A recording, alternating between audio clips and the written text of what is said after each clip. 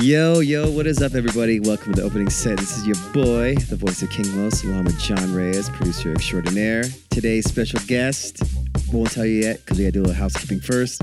Following opening set podcast, kind of everywhere, Instagram, Spotify, SoundCloud, Apple Music, Stitcher, Google, anywhere else you get podcast. Yeah, check out the show, comment, like it, give it 5 stars, tell your friends. Word of mouth definitely does us a lot of good. And today's guest is none other than our dude, Nick Bike. If you're a DJ, I guarantee you play his music. If you're not a DJ, you've definitely danced to it. So beyond that, he's a touring DJ, an awesome producer, kind of one of the reasons why we got in touch. And he's also, part of the awesome line of great Canadian DJs such as, Scratch Bastard, DJ Pump, of course, A-Track. He's definitely on that caliber. And in this conversation, we talk about the joys of unexpected success. I know as a creative person, we'll spend, hours and weeks and days, thinking about changing a song, how to make it better, make it look better, make it, whatever we kind of mull over. And then it coming out and, having less than awesome reception. Or you could do something, like it enough, not overthink it, put it out there and get, this amazing success that you never would have thought of. Check it out. Just kind of funny because I'll spend 2 weeks on or 3 weeks on for a remix and it'll do shit all, and then that edit took 30 minutes. It was 2 a.m. on a weeknight. You talking about the Redbone edit? Yeah. Yeah, and then by the next morning it already got mad traction. So you went to bed and when time you wake up it had thousands of plays already? Yeah. Damn. Yeah. Dude, that's pretty hard, dude. Yeah. So it was okay. Yeah, it just started getting plays in cool places and vibe. You did kind of the entrepreneur thing. Yeah, so it was gone in a week, and then I paid for my wedding with it, dude, which was pretty tight. Yeah, that's looking very tight, dude. Thank you. Also, in this conversation, since we're talking with Nick Bike, we definitely talk about DJ edits and kind of the science of arrangement and whatnot. Receiving mentorship, he talks about his mentorship from Scratch Bastard as well, DJ Jazzy Jeff, and the kind of the work ethic that I talked about. Yeah, it does include a lot of time sitting in the studio and making awesome music, but that work ethic also connects to just doing research and doing your homework. He talks about his time on the internet, how many hours a day he'll go and spend and looking things to kind of become a better musician and a better appreciator of music. So in the conversation, and just kind of hearing him and talking to him and spending, a lot of time with him, I noticed he has this very free-flowing energy of creativity. A lot of us, again, will overthink things, and he just kind of goes out, does it, doesn't overthink it, and has had great success. And I think that's something all DJs we can do. That's something that is, obviously great to have in life and how things go. And to learn more about our dude, Nick Bike, you can find him on Instagram, Mixcloud, SoundCloud. He has a show on Beat Junkie Radio, amongst other places. And I guarantee you, his edits are in your favorite DJ sets. So here we go. King Mos, Nick Bike, John Reyes, opening set. All right, what is up, everybody? Entering the field of battle. Introduce yourself. Hello. Hello what? Who are you? What's your name? My name is Nick Bike. Goddamn right you are. Nick Bike, everybody. Welcome. Yeah, air cannon, confetti guns, someone in a mascot outfit jumping and slam dunking off a trampoline. Yo, welcome to the show. Thank you. Yeah, man. You're out here. You've been out here for the past 4 days. I've been whining and dining you, and we've been DJing and buying records and doing our thing. So welcome to making some more time and hanging out with me for an hour. Hell yeah. So, yeah, man. I mean, first of all, the first thing I think of is when I think of you, besides your boyish good looks, is your work ethic, man. Your work ethic is insane. I look up to it. I'm inspired by it. So props to you. Seriously.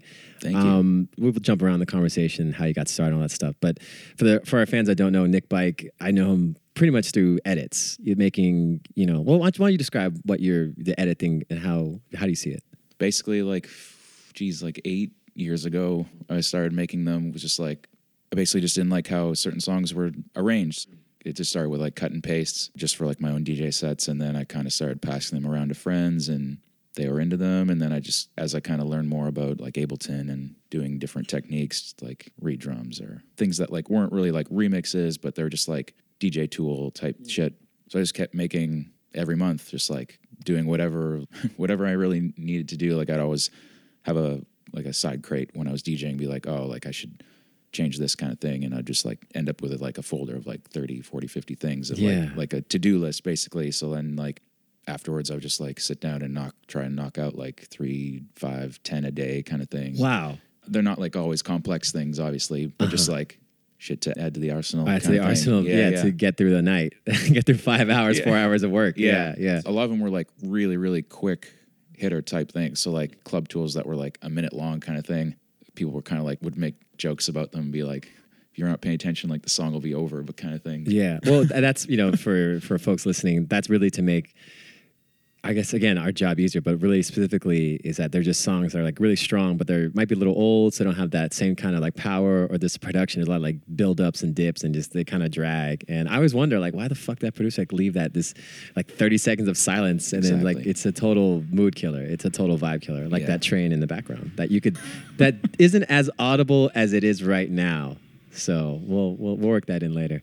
So yeah, you're making these DJ tools, but it's the amount you put out. And it's this wide range of quality. Like, do you have like a system? Like, okay, I'm gonna wake up at 8 o'clock. From like 9 to 12, I'm making edits. Or you sound like you're like a machine. So I need to. I'm kind of seeing it like that. Or how do you do it? I mean, it was all kind of based off what I was into at the time. Like I was making a lot of Bloghouse DJ edits in like 2010 kind of thing. Yeah, cutting down like Errol Alkin re-edits cut type thing.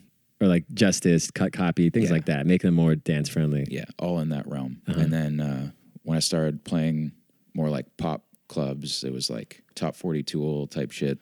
I was still making the other edits, but then I was now making like commercial edits and that kind of thing.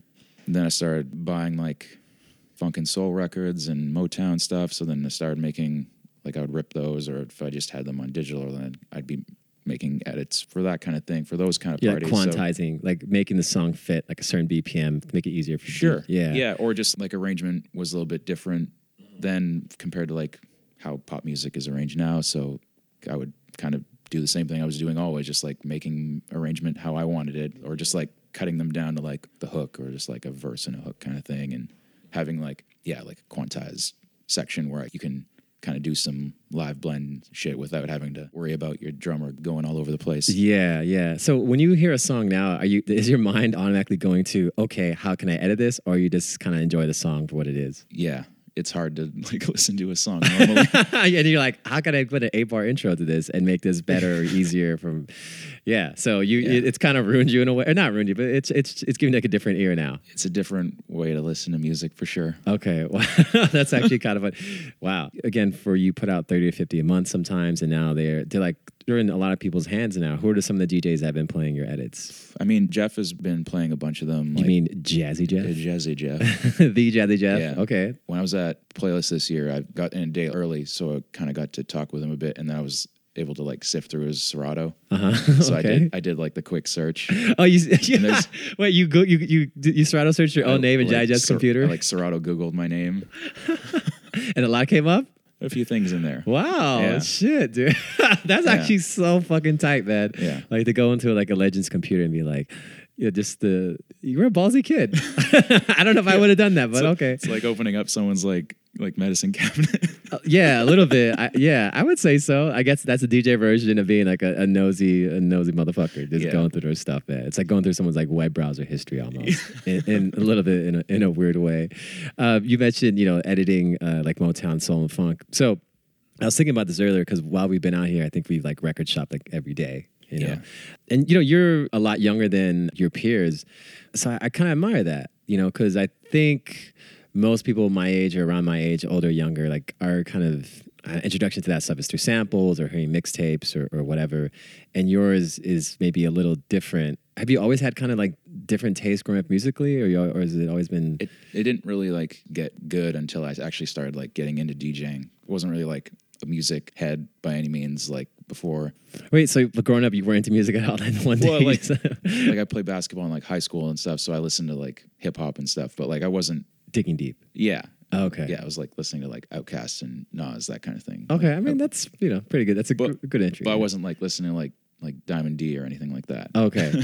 But then you got into I think that's also the fact that you can I guess I'm not saying it correctly, but yeah, the fact that you, for someone your age, you know a lot of older music. Music that of somebody that would be a different age. I respect that for you. So the like stepping stones from that was like listening to like French house first, and then kind of figuring out that these records were coming from like disco records. So then listening to those like early 80s and 70s R&B and disco 12s and branching off, like if certain artists making those records had records in like the 60s or something, and then just kind of figuring that out. Or just like learning about like hip hop samples and that kind of thing. So like figuring out the sampling aspect and then learning that kind of music and then finding everything else around that world. Cause Yeah, and just kind of going down the rabbit hole.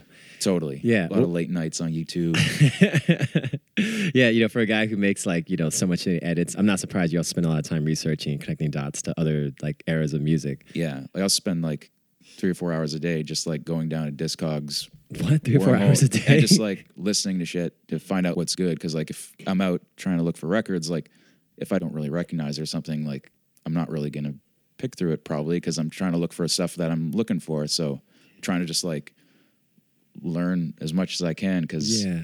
So the moment you wake up to about when you go to bed, you're basically thinking music, working on music, researching music. It's always in your head. yeah.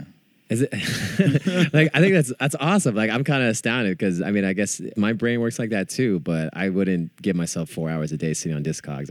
Well, that's not every day, but yeah, you but know. still, no, I commend that. I think that's really dope. And I'm just picturing you like hanging out with, like, you know, guys your age, and you know someone like passing the aux cord, and they're gonna play like, you know, Sheck West or something, and you put on here's JVC Force, everybody. Like, yo, what's this old man rap? You like have this very Benjamin Button-esque kind of like listening pattern. I think it's very dope. It's been dope to kind of see that firsthand and whatnot. You know, we're talking about your introduction to music. I guess DJing is after you're like done being a jock of basketball. Were you any good in basketball? Yeah, I played provincial level, so I'm a dumb American. What's provincial? Okay, like I guess like state. Oh, level. okay. So we played nationals in Jesus, what year was it? 2015 or 2016. Like, it was like under 17. Oh, okay. We just got demolished. Oh, okay. Yeah. But you yourself, you're pretty good. You're on the state team. I was so, like yeah. a winger, like a shooter. Oh, okay. So, Oh shit! Look at this guy, dude.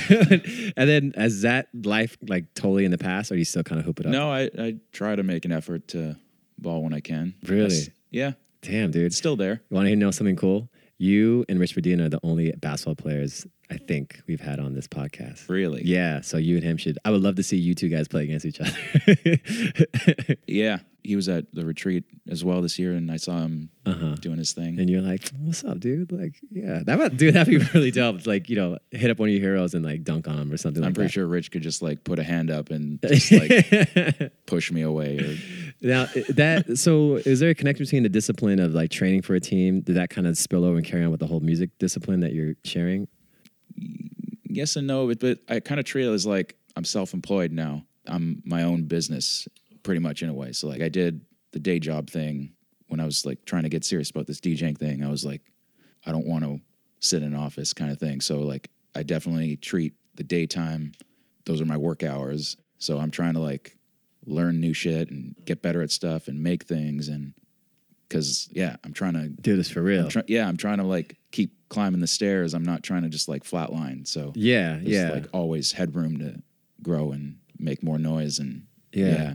I think it's really tight to hear this because, like, I feel in the past, especially the past, like, 2 years, like, I've been seeing your career, like, really take these big jumps. And, like, rightfully so because, again, all this, like, output you create and, you know, your level of talent. But it's just really dope to see somebody have, like, a real, genuine, for lack of a better word, like, passion about DJing. I think some DJs are guilty, me sometimes as well. We kind of get to a point where, like, okay, I'm good. Like, you know, the money's coming in, the gigs are coming in, and I think, it does take, that's like a philosophy I want to adopt, you know, be hungry and practice again and all that stuff. Always thinking like, what's next? Yeah.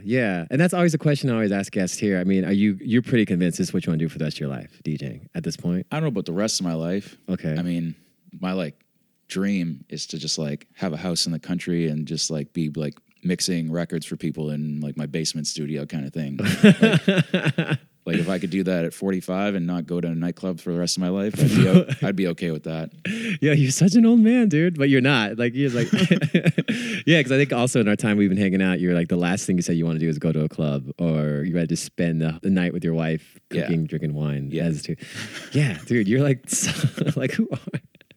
Yeah, I think most people your age would be like, yeah, I'm trying to turn up, go to the club, go out, party. But you were never really that type of person to begin with. Like early 20s, I think everybody wanted to like go out and have fun, and but like I did that. Like it's cool, but like going out is also like it's not cheap if you're trying to like go out, and plus like I got a wife now, and going out is like I want to like go out for a nice dinner or something, or like we'll go to a show. I don't know. Yeah, a real Adult shit. real adult hours. Who's Yeah. who's up early? Who's up early? Yeah, who's up early, who's in bed early. Yeah, exactly. Yeah, a friend of mine, Herm, who checks out the show, he was saying that going to a club on your night off is like going to your office job on a Saturday. It's like, what? And I'm like, I mean, I see some merit to that, but I really do enjoy still going out and, you know, supporting Totally. your friends and checking things out. It's not saying like I won't ever go out to like check out a homie or something that's who's playing, but like I'm not trying to just like go to a nightclub because like I'm going to the nightclub. Yeah, I can't picture a nightclub like just standing there like, yo, you play that new Migos Offset? Yeah, like I wasn't even really that guy to just go to a nightclub for the sake of going to a nightclub anyway. It was like, because I wanted to like watch DJs and listen to them, and that's why you would go to clubs, go to watch DJs. Yeah, dude, Just- that's how I was for sure. when I moved to Vancouver, I didn't even really like know anyone that well, so I had to like not only to just go meet people, but also just like see how everyone gets down and what people are doing and what works. And It was research. It was this Discog thing we were talking about. It was a different form of that, this constant evaluation and trying to get like a temperature of what's going on. Totally. You said move to Vancouver, so and you mentioned it, but I forgot already. You're not from Vancouver, you're from what part of Canada? I spent 10 years in Prince Edward Island, so it's like the Maritimes, little island tucked in above New Brunswick and Nova Scotia. Where is that? Because again, Americans are very bad. Or maybe I'm just bad at geography. Say like East Central, whatever. no, it's like I think it takes like 12 hours to drive to Boston from there. So Oh, okay. So you're kind of there, and then from there, that's when you jet all the way across the nation to Vancouver, or yeah, okay, I'm originally from BC. okay, But it's like way north, a little town called Fort St. John. It's Okay. like 5 hours south of the Yukon. damn, you're like out there, bro. Yeah.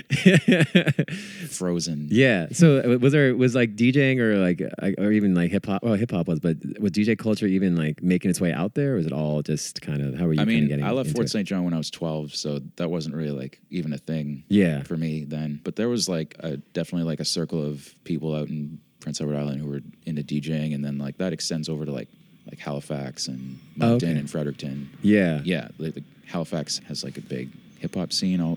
Yeah. Bastards from there, and that's like Scratch Bastard. yeah. There's a lot of Halifax history for sure. Isn't it like buck 65 and like 6'2" or something like that? Or something? Yeah, I can't confirm. Yeah, you cannot confirm nor deny the backpack rapper buck 65. So then, kind of being in less traditional cities, that kind of like shaped your outlook on DJing. Or? Yeah, so when I was in university and like I was actually trying to make this DJ thing work, after I like bought turntables and I started like using Serato a bunch and getting better at that whole thing. I'm getting better at like just like club DJing in general instead of just like playing Bloghouse for like a small bar of people. I kind of lucked out because it's like a small DJ community, so there was only a handful of people to really pick from it, especially like in my age group at that time. So you have guys like the Team Canada guys and like any of the A-Team dudes like Headspin and Pump or whatever, so they come through, and then I would usually get to open up for them. So I kind of got to meet those guys when I was in university, and like Bastard would be in there like 3 times a year kind of thing. So I got really lucky to be able to not only watch these guys do their thing as like a young DJ, like this was like Canada's cream of the crop type thing. Yeah, and they're still like all nasty. They're all like everyone there has done very well for themselves. Yeah, but I got to like have that like little stage of like being on the bill or doing things before them kind of thing. So was it a sense of mentorship a little bit, or is it more just inspiration? totally, Bastard's always been like that guy I can like reach out to, and that was like a relationship that's like I totally tried to always capitalize on. It's like he's just like a book of knowledge kind of thing. Yeah, yeah. I think it's really important. Like, I mean, I think I was asking because we talked about the idea of mentorship on this show, and I think it's super important because I wouldn't be where I'm at because I've been lucky of having, older DJs like hook me up and look out for me and give me a chance. Yeah, so. just like having that attitude of being willing to help out the younger generation without being like that dude who's just like, stupid young kids kind of thing. Yeah, yeah. I think because for me, I've gone it both ways. I've been totally hated on by the older crop, but also like really helped out and bigged up Yeah. by the older crop. So I'm personally very sensitive to making sure like welcoming young DJ. If there's talent, like always try to foster that and encourage that and support it and things Totally. like that. So did you get like any kind of pushback when you were DJing from older DJs, or was it all pretty much, it was all good? I'm sure there was, but like, I don't make an effort to remember any of that. Yeah, that's good. That's why you're a very well-adjusted person. Yeah. Yeah. That's why you don't have a therapist. So there you go. Good for you. And we were talking about the Scratch Bass, and I asked this earlier, like this whole friendship thing. I always wonder about it. Like DJing and friendship is always a funny thing because we don't have like coworkers. We don't work in an office like you used to. We don't. So we don't have like the traditional kind of work buddies. How's it for you in terms of this kind of having friends in music? I try to like stay home and do shit all day, so it's like it's a lot of just like text messages and the odd phone call kind of thing. Sending each other memes. Yeah.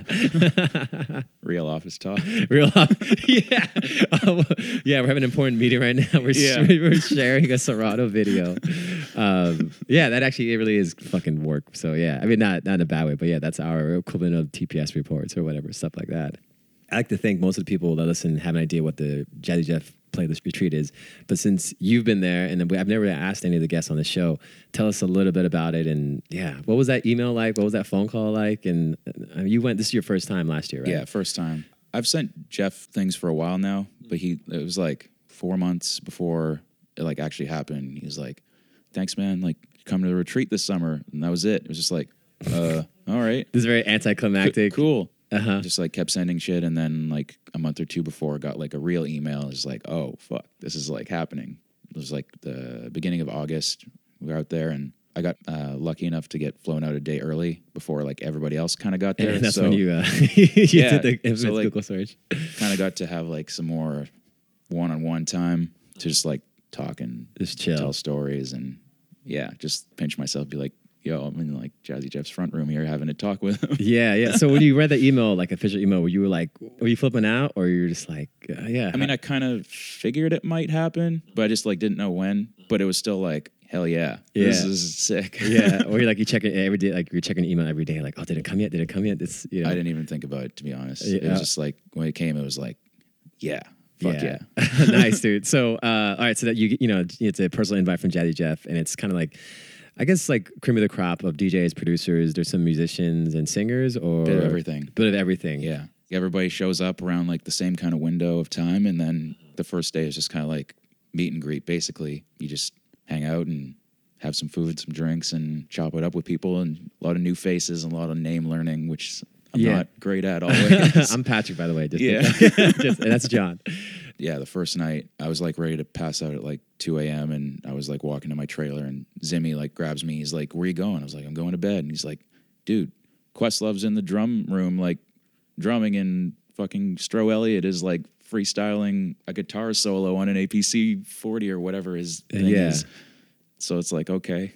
2 hours later, it's like you just casually walk in and sit in on people's sessions, and it's like James Poyser, who's like an amazing pianist, and Questlove. Yeah, and I think I've seen J. Cole there or something, like really crazy shit. He was there, I guess, a week before Playlist, just like recording shit. Oh wow. Yeah. No one knows who's going, right? Or how does that work?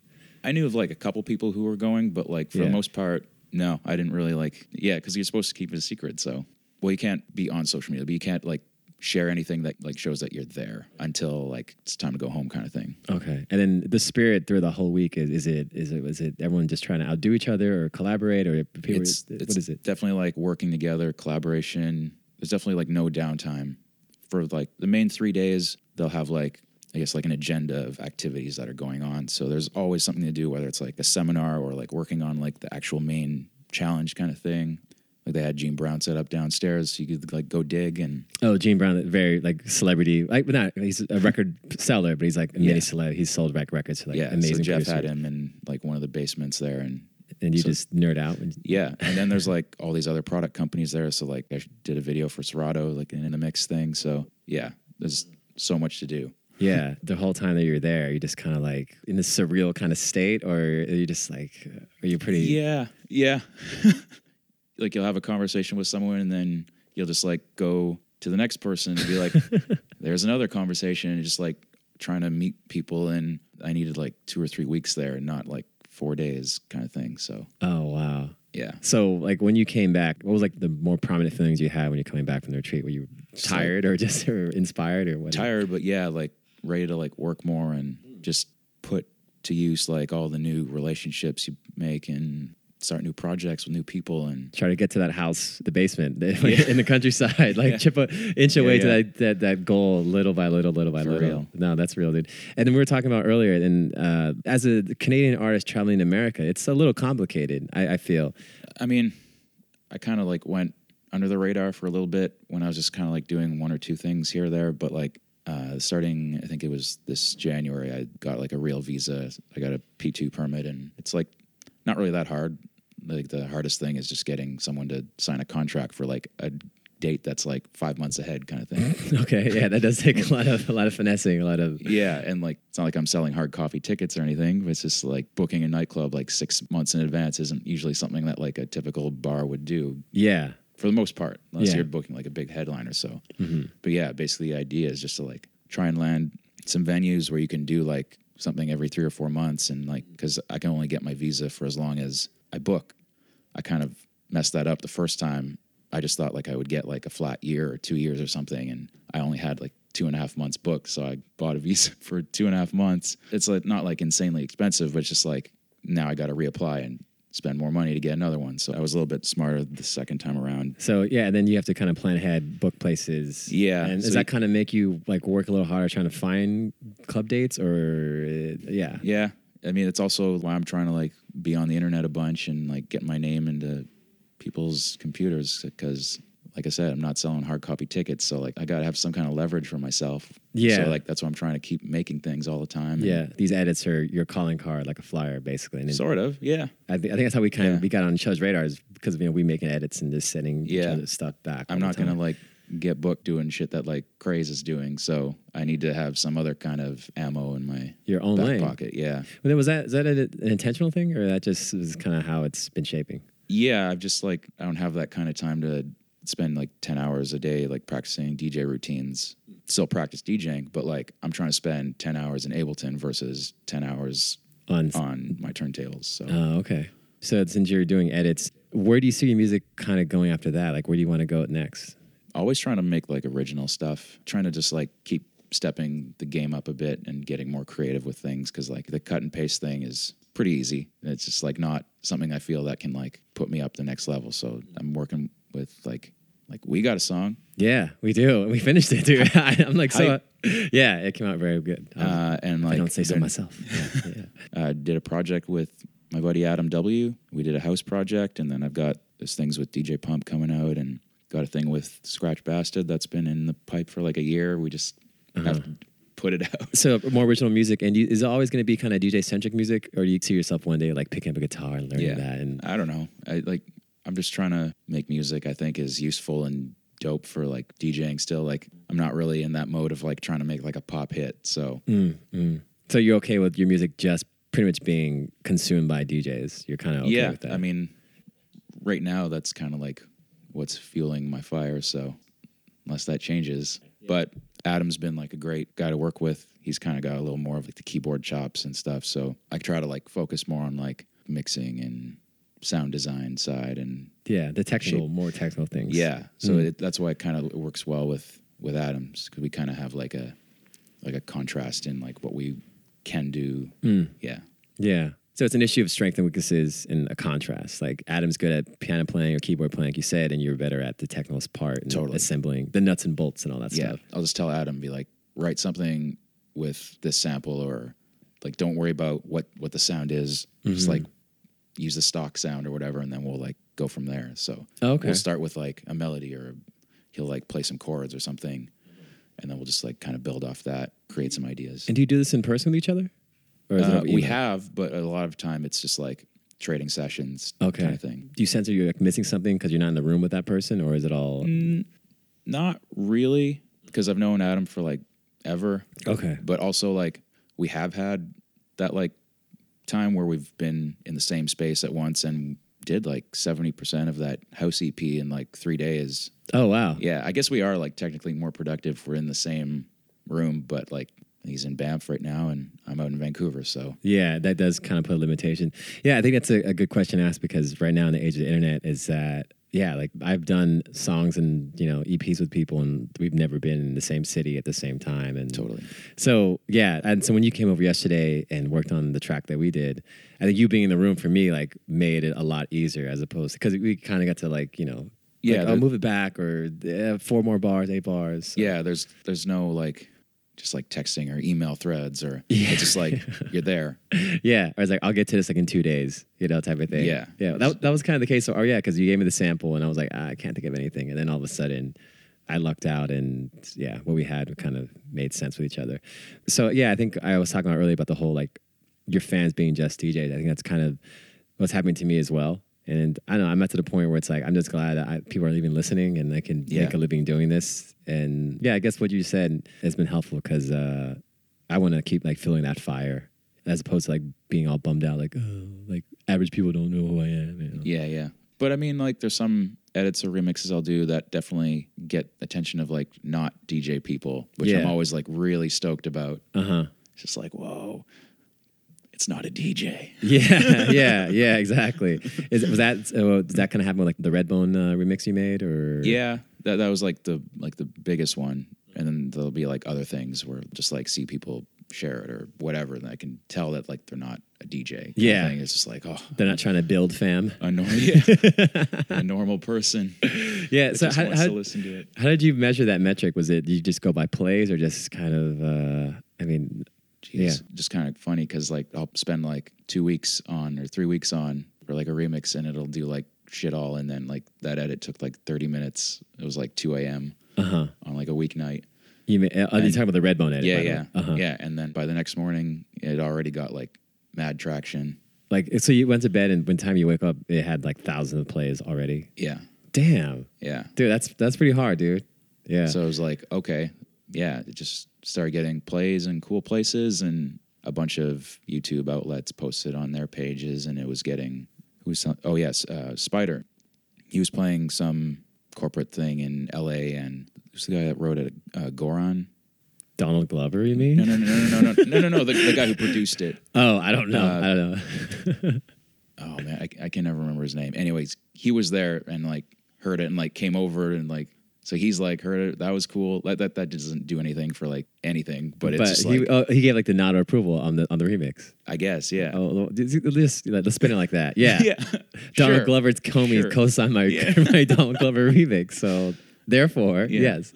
And then then you pressed it on 45. You did kind of the entrepreneur thing. Yeah. So it like was gone in a week, and then I've like paid for my wedding with it, dude, which was pretty tight. Yeah, that's looking very tight, dude. Thank you. Yeah, so off a I get the white label edit, you made press on 7, able to pay for your wedding. Yeah, that's probably one of the most not everything, but like a good a good chunk. Yeah, for sure. There's definitely an ice one at the wedding now, motherfucker. Yeah, we're doing it big. And people keep hitting me up, but there is a repress coming, so okay, don't pay I think it's at $130 on Discogs. Damn, for real? So you can chill. Okay, all right. Well, if something goes wrong and I lose everything, I know one of the first records I'll sell. No offense, Nick, but Daddy got to eat. So was your wife like totally just like oh my god? Did she kind of take it like to heart? Like, oh wow, my husband's amazing talent or is it just kind of like, okay, good? Like, or how was your action? She's gonna laugh when she hears that.